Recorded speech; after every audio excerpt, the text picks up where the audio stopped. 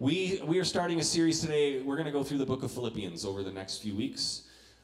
Philippians is a book in the New Testament. It's one of the letters that the Apostle Paul wrote to a group of Christians. So we're going to, sometimes we do a more topical series, sometimes we do different books of the Bible. We're really actually just going to kind of go through, not exactly verse by verse, but go through the book of Philippians. We're going to look through Philippians chapter 1 today, starting in verse 9.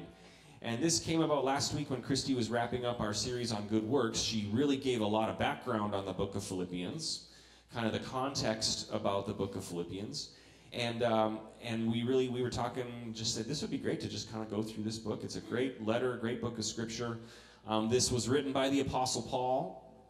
This was a letter written to a group of Christians or a brand new church, a brand new group of believers in Philippi, hence the name Philippians.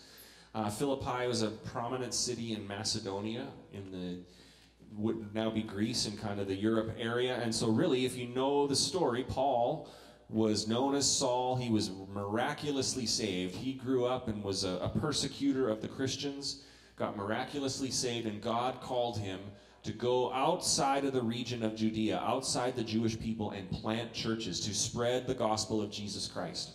This was a brand new idea. People would have thought that this message of Jesus was just for the Jewish people. We talked about this a couple weeks ago.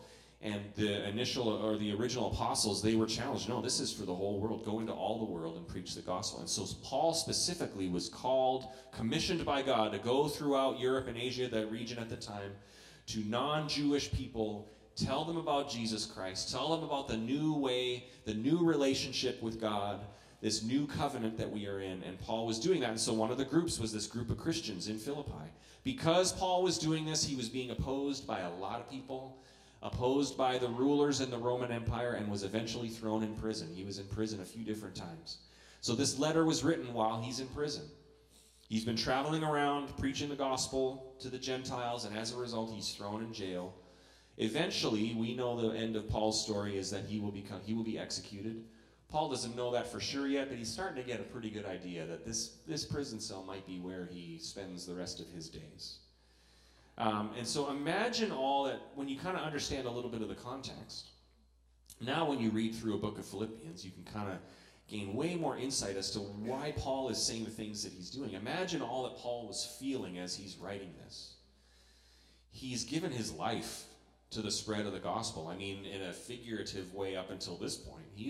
That's what his life is about, traveling around, getting support from other people so he can travel to a new region and plant a new church. And now, eventually, he's going to give his life in a very literal sense, where he's going to be executed for his faith. He's writing this letter knowing that they're brand new believers, brand new Christians. And so I imagine there would kind of be this conflict where you feel like, yes, the gates of hell will not prevail. The Church of Jesus Christ, you have a boldness. But there's probably also but this brand new message, I hope these new believers can hold on to it and grow in their faith. And he knows that there's persecution that's coming to these believers, and there's false teachers who are teaching something other than Jesus Christ. All of this is happening when he's writing this letter. He realizes he probably won't see them ever again. And I think on a bigger picture, he's probably wondering, is this Jesus movement even going to make it? I'm giving my life for this. Is it going to last? Like, in faith, he's like, yeah, I believe it is, but there's got to be some moments where he's like, oh, I hope it makes it. I hope it makes it. So this is the context. And you can see that in the opening verses that Christy, similar thing in my world, but that Christy talked about. I just do what I told. I do, yes, Lord, I will obey you.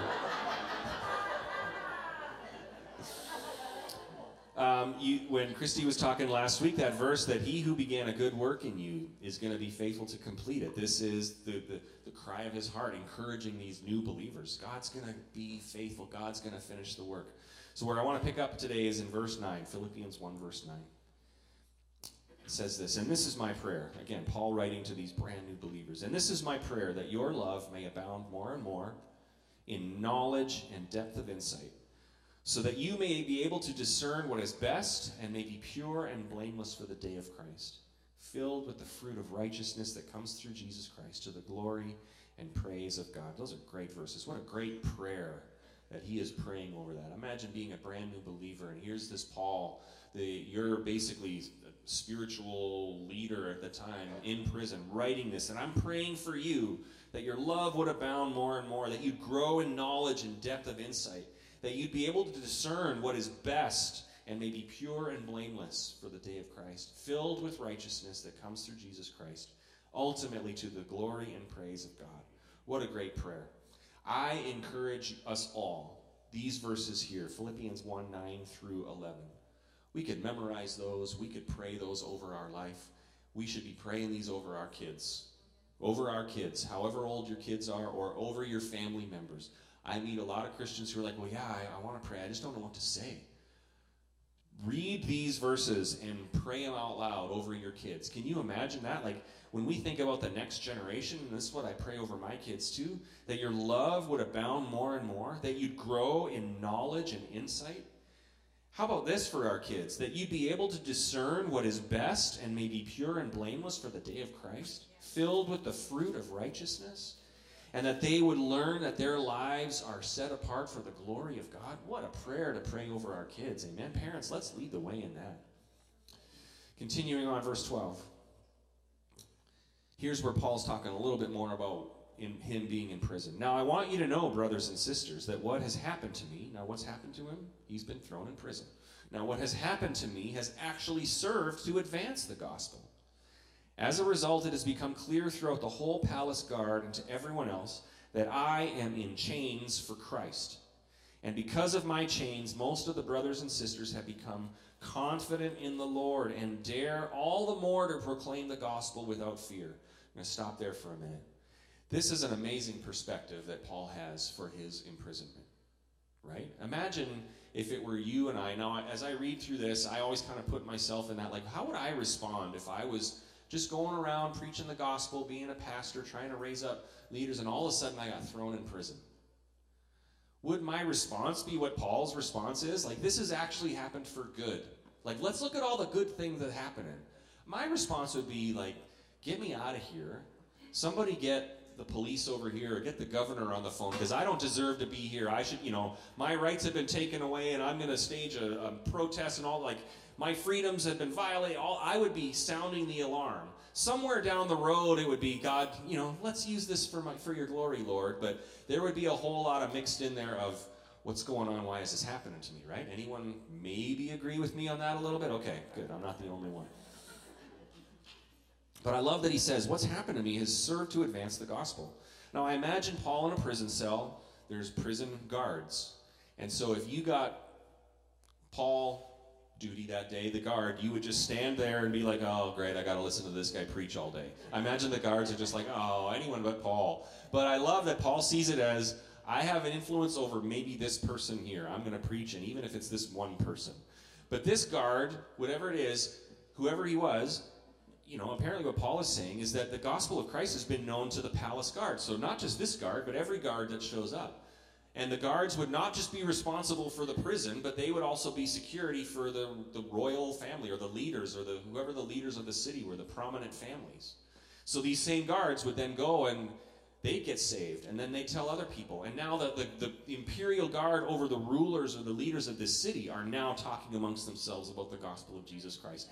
How Paul is seeing, like, what's happening here, sure, it's not ideal in a lot of ways, but the gospel is going forward because Paul sees it as, I'm here in prison, I can sound the alarm and shout about injustice all I want, but why not also use this for the cause of Christ? I'm here, I might as well tell somebody about Jesus. That's an amazing perspective to have. That's an amazing perspective to where now the gospel is spreading even as he is in prison. So the lesson from there is pretty obvious.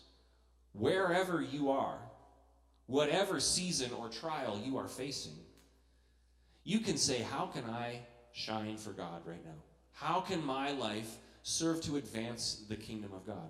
And then what you'll see is that you'll be able to look at whatever season you're in, and you'll be able to look at it and say, but look at all the good that's coming out of it.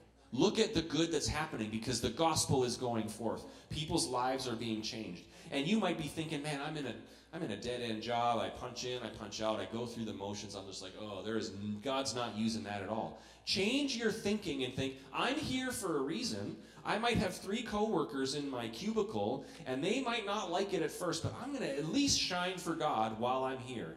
My audience might be limited, but I'm at least going to say, who is around? I'm going to influence them for Jesus. I've heard this from a few people that come through the season where they're stay-at-home parents. A stay-at-home mom that would say, you know what, I would love to live for God, but all I do is chase these kids around all day and clean up messes, and my audience is rather limited, right? Anybody can relate to that? Well, what more of an opportunity to say, well, I'm going to see God do something good, and my audience might be limited to these 3 little youngsters that have no appreciation for anything, but I'm going to shine for God, and they are going to know about Jesus because that's my circle of influence right now.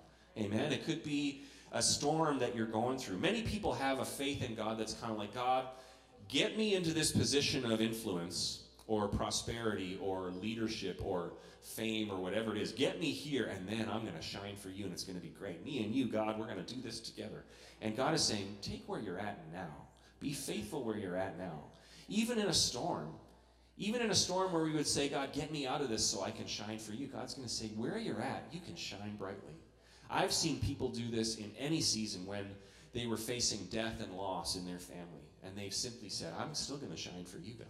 And their faith in God through a season of death and loss shines brighter than anything else. People look at that and say, man, their faith. Notice how Paul said what's good in this prison cell is not only are the prison guards getting saved, but the other Christians are seeing this happening. And they're getting more bold. They're growing in their faith. This is what you can do in any season. You can be an example for the faithfulness of God. And other people are going to look at that and say, man, I'm encouraged to grow in my faith. They're going to look at that and say, wow, there's something real about that God that they worship. I've seen people do this through a season of death and loss of a loved one. I've seen people do this through financial disaster when their world fell apart, their career fell apart, and they simply said, God, I still am going to shine for you. Family relationships, kids wandering away from the Lord. I've had friends who have walked through seasons like that with wandering loved ones and kids, and they said, I'm still going to influence them. I'm still going to shine. I'm still going to have faith in a good God. I've seen people going into cancer treatment where they said, this cancer ward that I'm going to be spending my time in, hours and hours over the next several months, is going to be my little church, and I'm going to just share with the people that are sitting next to me, people who are looking for hope in the midst of a trial, and I'm going to shine so that they'll look back and like Paul, they'll say, what happened to me was for the good of the cause of Christ. What happened to me served so much good. We often don't see the good in the moment. We often don't see the good when it's, chasing little kids around or being in a cancer ward or going through death and loss. But later we can say, but look at what God did. Because I just simply wanted to live for him. I had the cause of Christ as the first and foremost thing in my life. The gospel shines in the prison cell. The gospel shines in the cancer ward, in the funeral home, in whatever it is. And so our first thought, in the midst of a dark season. Now, this isn't to say that some of these things we go through aren't hard. We walk through really difficult stuff. And so it's, we're not always going to be like, yay, all these bad things are happening. There is difficult things, but anchoring us through that in the midst of all the emotion and the ups and downs. I imagine there was probably some times when Paul had some dark moments. He just didn't write those down in his letter, right? But we are going to have those. But anchoring us through that season is God is good. He is using this. I can shine for him even in this season that I am in. How can my life serve to advance the kingdom of God? Paul is resolute. And may we learn how to do this. I'm fully living for God. And whatever happens to me is not the most important thing, because the most important thing is the cause of Christ in my life. Amen? That people's lives would be changed. That however I go through life, good circumstances, bad circumstances, that I would do so in a way that would cause God to be lifted up and people to be drawn closer to him. And if I end up in prison, that's okay. Because even here I can be used to glorify him. If I end up going through a season of sickness or illness or loss, it's okay, because that season can also be used for the cause of Christ. How I handle this season will speak volumes about God to the non-believer. And how I handle this will impact other believers so that they will be bold in their faith. They will grow. They will have a greater courage and boldness to share their faith. I've said this before, but we've seen over the past few years around the world and in this country certainly, just the conflict, arguing, division, hate, anger, just all of that kind of on the rise, right? It just seems to be kind of the undercurrent of that everywhere. And there's a lot of difficult things we walk through, and we face some difficulties through this season. But a season like the last 2 years, I just say that's a time when the church should shine.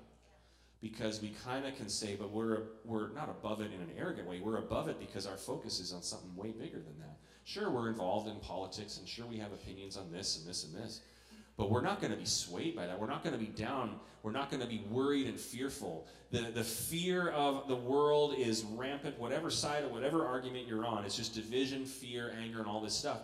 And I don't want the Christians to lose the light because we just dive into those same arguments, the same level of anger, whatever side you're on. This is a chance for us to say we got something bigger that we are involved in. We're not going to be ruled by all the things that the world are. Our lives in this season can shine for the cause of Christ wherever you're at. And the darker it gets, great. The more we can shine. And the more people are going to be turned to God. And we'll look back on this season and we'll say, boy, that was crazy. But look at all the good that came out of it. Look at how God used my life and my faith in him to bring about life change for other people. Amen? Verse 15, we're going to move on. Verse 15. It is true. Now, this is what's happening is that there are some people that Paul's in prison. Now that he planted this church in Philippi, there are a lot of other teachers and apostles and prophets coming and teaching the people. And some are right on, and some are a little crazy, and some are doing it out of all sorts of different motives, and this is what Paul's talking about here. In 15, it is true that some preach Christ out of envy and rivalry, but others out of goodwill. The latter do so out of love, knowing that I am put here for the defense of the gospel. The former preach Christ out of selfish ambition, not sincerely, supposing they can stir up trouble for me while I am in chains. But what does it matter? The important thing is that in every way, whether from false motives or true, Christ is preached. And because of this, I rejoice. Man, that's amazing. Because of this, I rejoice. If I was in prison for the sake of the gospel, I would tend to rejoice when I got freed from prison. Right? That would be, I'm going to rejoice when I'm out of here. But Paul is saying, I rejoice because the gospel is being preached. Even when it's people who are doing so with all sorts of weird motives or just trying to get attention for themselves, the perspective of Paul here, as a church leader for me, is humbling because it's like, that doesn't matter as long as the gospel is being preached. So what that does for me is that shapes my view where I'm not going to be critical of other churches. I don't see other churches.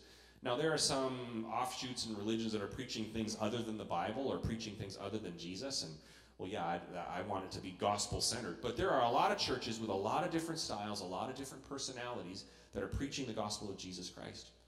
I rejoice. I'm not going to see that as like, well, we got to battle against that church over there or this church over here and that personality of that leader and that person. I ain't everybody's cup of tea, and that's fine. Not everybody's cup of tea, but the gospel is being preached.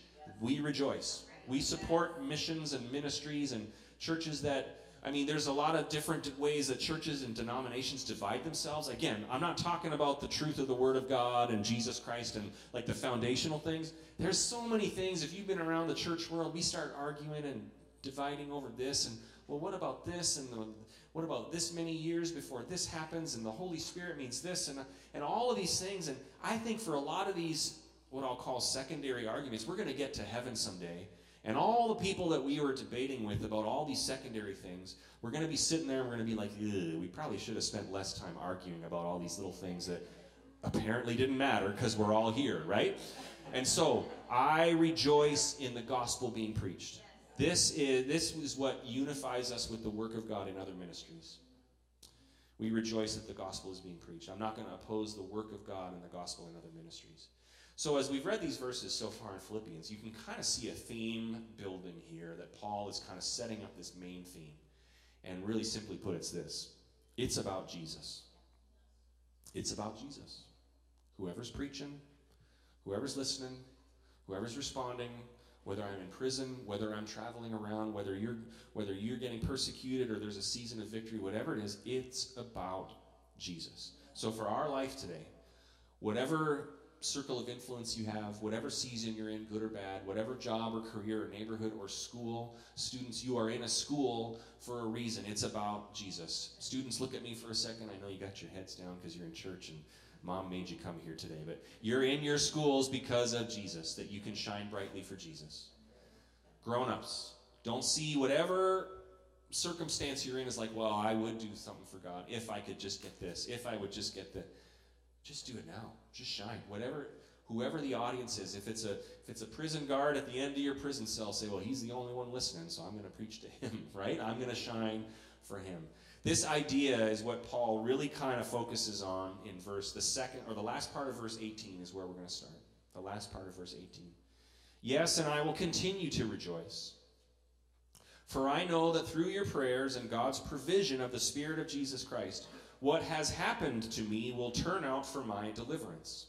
Well, I'm going to pause there. When you first read that, you're thinking, what's happened to me is I'm in prison, and it's going to turn out for my deliverance. So I'm going to pray, the people are going to pray, and I'm in prison, and then I'm going to be delivered from prison. This seems to make sense, right? This is kind of where my thought would go. But Paul goes on to explain what his deliverance means. It means this: I eagerly expect and hope that I will in no way be ashamed, but will have sufficient courage so that now, as always, Christ will be exalted in my body, whether by life or by death. For me to live is Christ, and to die is gain. And I read that, and when I have an understanding of what he's going through, I'm like, hold the phone here. He's not talking about trying to get out of prison. When he's saying, I know that this is going to work for my deliverance, he's referring to this. I know that this is all going to work out so that I'm going to get through this, and I'm going to be able to look back, and I'm not going to be ashamed of anything that I did. I'm going to be able to look back and say, I had courage. I had boldness. Even if I never got out of this prison cell, I'm going to be able to look back and say, my deliverance was that I honored God in everything that I did. It's got nothing to do with getting out of prison, nothing to do with getting out of a certain circumstance, but may we be able to look back at any season and say, yes, I honored God in how I responded to that. I honored God. I had a strong faith. I had courage. I was not ashamed in how I handled anything. And then it culminates with this amazing line: for me to live is Christ, and to die is gain. What Paul is saying is, if I'm alive, it's about Jesus. If I'm alive, it's about Jesus. If I'm in a prison cell, it's about Jesus. If I'm on a mountaintop, in a valley, in a storm, anonymous in how I'm serving or preaching to the masses, it's about Jesus. So he's saying, if I'm alive, it's for Jesus. To me, to live is Christ. So it's every day on this earth is fruitful labor for Christ. It's a relationship with Jesus. It's seeing Jesus change lives. Every day for me to live is Christ. And to die is gain, which means that's even better, because then I'm with Jesus in heaven. So I can either be here on earth, fruitfully serving him, seeing God bring good out of any circumstance, seeing lives changed, awesome. And if I die, better, right? That's a perspective to have. That's a perspective to have. Every day to live as Christ. This outlook that Paul has really is like a little joy factory in our life, right? It's just a little factory of joy. It's just a little thing that just produces joy, because no matter what you go through, you can say, well, I can still just decide to live for Christ, whatever the circumstance is, and I can see God bring good. And even if the worst happens and I die or I get persecuted and killed for my faith, whatever the worst possible thing is, well, I end up in heaven with Jesus anyways. So either way, it's a win-win. This is what Paul is saying. With this perspective to live for Jesus, to see your life shine for him, it's a win-win. Because you're going to look back at any season and say, but God was good and faithful. I can trust him. He brought me through that. He was with me. He caused my life to shine there. And eventually, when we end up in heaven, it's like, this is even better. It's a win-win. So I want us to have this bold faith and not be so swayed by our circumstances. If we find ourselves in a culture that more and more pushes against the gospel or pushes against the word of God, we can say, that's fine. I'm still going to be bold in my faith. I still want to behave in a way that I'm not ashamed of anything that I've done. I'm still going to preach with boldness and conviction. You can take away our church tax-exempt status someday all you want. I'm still going to lead the way with generous giving and stewardship and support those. And that's not going to matter, because I know God's going to provide for me. To live as Christ and to die as gain. You can take away all the comforts and freedoms you want, and I'm still going to live in a way that seeks to honor God. I'm still going to shine for him. My joy will come from that. It's like a defiant joy that no matter what the culture or the world throws at us, we say, I have joy. To live as Christ and to die as gain. You can throw me in a prison cell and I'm still going to love God. And I'll preach to whoever's there, even if it's that one unfortunate guard that has to sit outside the prison cell all day. Trusting that God is going to bring good out of that. And my focus will be that I would just honor him in how I handle that. And ultimately, you can take my life and I will gladly lay it down. Counting it a joy to share in the sufferings of Christ. Because I'll be with him in heaven. This is the source of joy. It's about Jesus. The more you can anchor your life around this, I promise you, the more satisfied you're going to become. Because all the things that the world tells us to put our satisfaction in, and those things can be taken away on a moment's notice, right? Relationships, finances, power, leadership, whatever it is, all the things that we think this is going to satisfy me. Man, we have seen throughout history, those things can be taken away in the blink of an eye. But when I anchor my life around Jesus, that I would honor you. Now, whatever I go through, I'm going to live for you. I'm going to see the cause of Christ advance because of your faithful love in my life. Man, that's a satisfying way to live. It's defiant joy. It's just peace in the midst of a circumstance that everyone else would look at and say, how can you be so peaceful? How can you be so joyful in this season? Because we're living for something different than everyone else is. And it can't be taken away. And it has nothing to do with the seasons or the circumstances. So here's what I want us to do today. We're going to wrap up with a time of communion. And in a moment, we'll give you an opportunity. You should have gotten a little communion cup thing when you came in. And Pastor Stephen's going to come up and lead us in this communion time. I'm just going to pray. We're going to wrap up this message time, and then Stephen's going to lead us in communion. Because at the heart of this message is that theme I mentioned. It's about Jesus. It's about Jesus. And we recognize it's all made possible because he died and rose again. If you need a communion little cup thing, can you just put your hand up? Keep it up, and then the usher will give you, we've got a few we'll hand around. But Pastor Stephen's going to come up after I pray, and he's going to lead us in this time. But let's just kind of refocus our hearts. It's about Jesus. Circumstances that I'm in, the calling on my life, the influence I have, may Jesus be lifted up. Lord, we thank you for this time, and as we take a time of communion, I pray that you would just reaffirm in our hearts the foundation of our faith is you. It's not anything we do for you. It's not any circumstance that surrounds us. It's your love for us, our love for you. We want to be anchored in our love for you, this relationship we have with you, made possible by you dying on the cross and rising again. So anchor that in our hearts today. We want to, as Paul was saying, live every day in a way that would honor you. In no way may it bring dishonor to you, so that you could use us to bring about the advancement of your kingdom around the world. In Jesus' name we pray. Amen.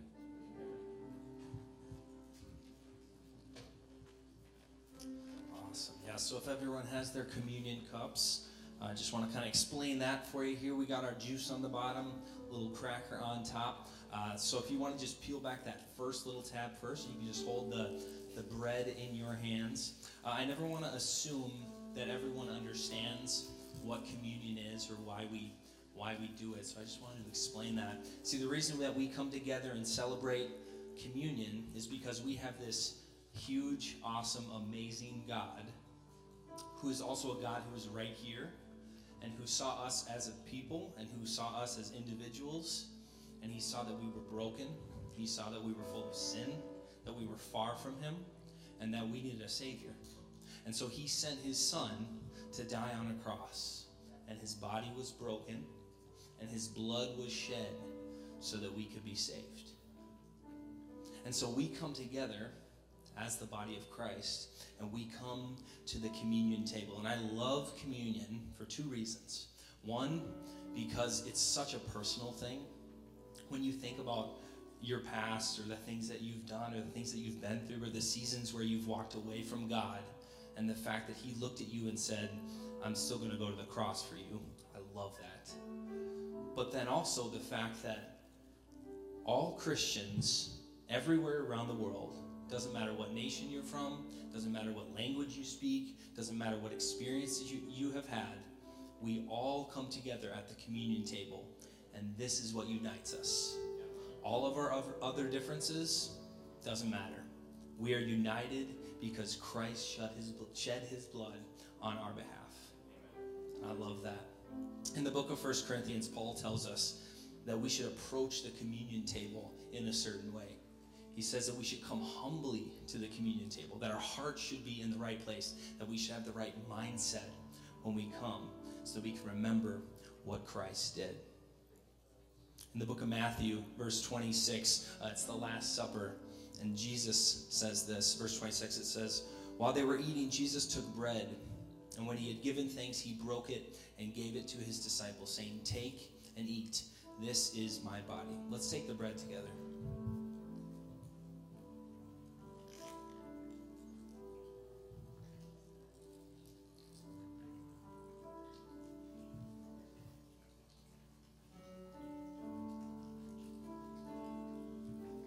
And then in verse 27, it says, "Then he took the cup, and when he had given thanks, he gave it to them, saying, 'Drink from it, all of you. This is my blood of the covenant, which is poured out for many for the forgiveness of sins.'" Let's drink together.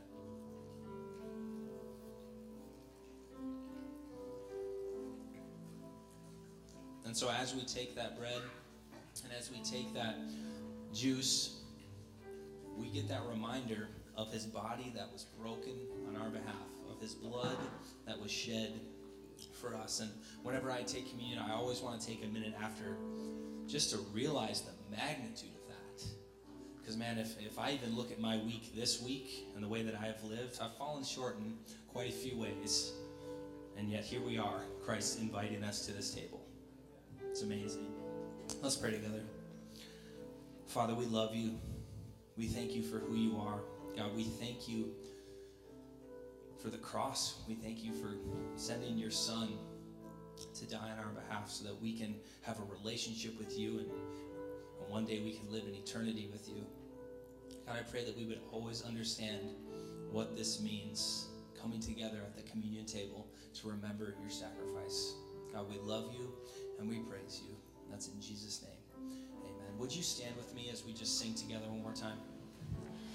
I hear the Savior say, "Thy strength indeed is small. Child of weakness, watch and pray. Find in me thy all in all." Jesus paid it all. Jesus paid it all. All to him I owe. Sin had left a crimson stain. He washed it white as snow. Sing, Jesus